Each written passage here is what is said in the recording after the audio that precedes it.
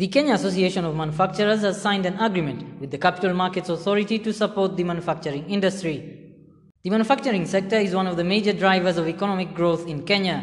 The sector contributes to the national income, adds to Kenya's export basket, and employs many Kenyans. In 2018, the industry provided direct employment to more than 300,000 workers and many other indirect job opportunities.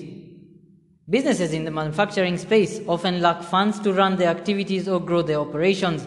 They also lack good managerial structures that ensure continuity of the business.